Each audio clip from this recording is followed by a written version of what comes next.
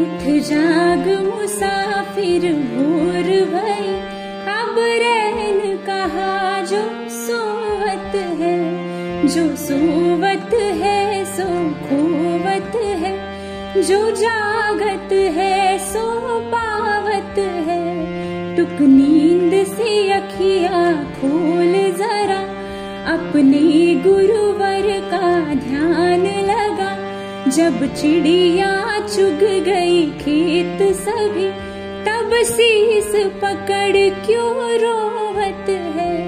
उठ जाग मुसाफिर भोर भई, अब रैन कहा जो सोवत है, अब रैन कहा जो सोवत है, अब रैन कहा जो सोवत है।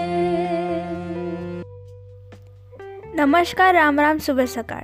आज 14 डिसेंबर राष्ट्रीय ऊर्जा संवर्धन दिवस म्हणून ओळखला जातो. विद्याप्रभातच्या शुभ सवेरे या कार्यक्रमात मी नारायणी गावंडे पुन्हा एकदा सर्वांचे स्वागत करते. मित्र हो, वीज वाचवणे ही काळाची गरज बनलेली आहे आणि नैसर्गिक ऊर्जा स्रोतांचा जास्तीत जास्त वापर करणे आवश्यक आहे.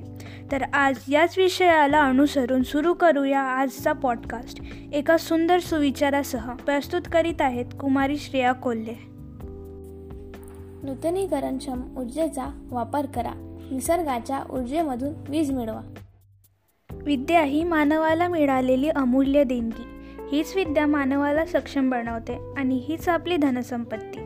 या विद्येचे महत्त्व जाणून घेऊया मनाचे श्लोक या कार्यक्रमातून कुमारी श्रेया कोल्हे यांच्याद्वारे. न चोरहार्य न राजहार्य न भर्तृभाज्य न च भरकारी, व्रयकृत्ये वर्धिती एव नित्य विद्याधन सर्वधन प्रधानम.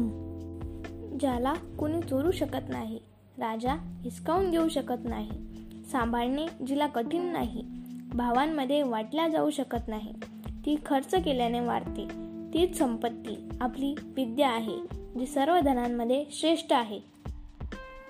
प्रत्येक दिवशी काही महत्त्वाच्या घडामोडी घडत असतात आणि त्याची नोंद इतिहासामध्ये सुवर्णाक्षरात नोंदली जाते.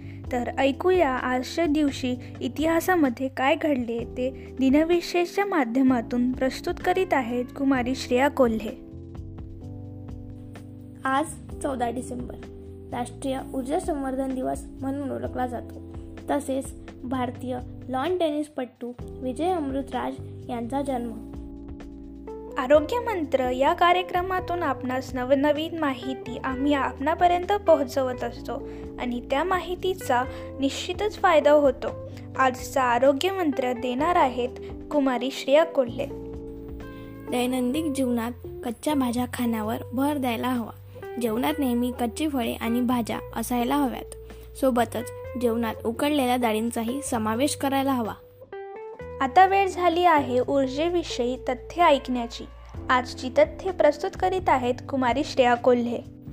सूर्यापासून पृथ्वीला 174 पॅरावॉट ऊर्जा मिळते.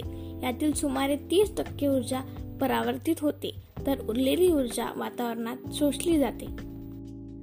मित्र हो, आजच्या धावपळीच्या जीवनात ऊर्जेच्या संसाधनांचा योग्य वापर करणे ही आपली गरज बनली आहे.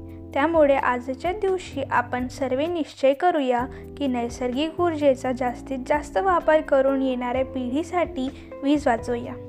आजच्या कार्यक्रमाला इथेच विराम देते. पुन्हा भेटूया सकाळी ठीक 7 वाजता श्री योगेश जोंधळे सर यांच्या समवेत योगा शिकण्यासाठी. धन्यवाद.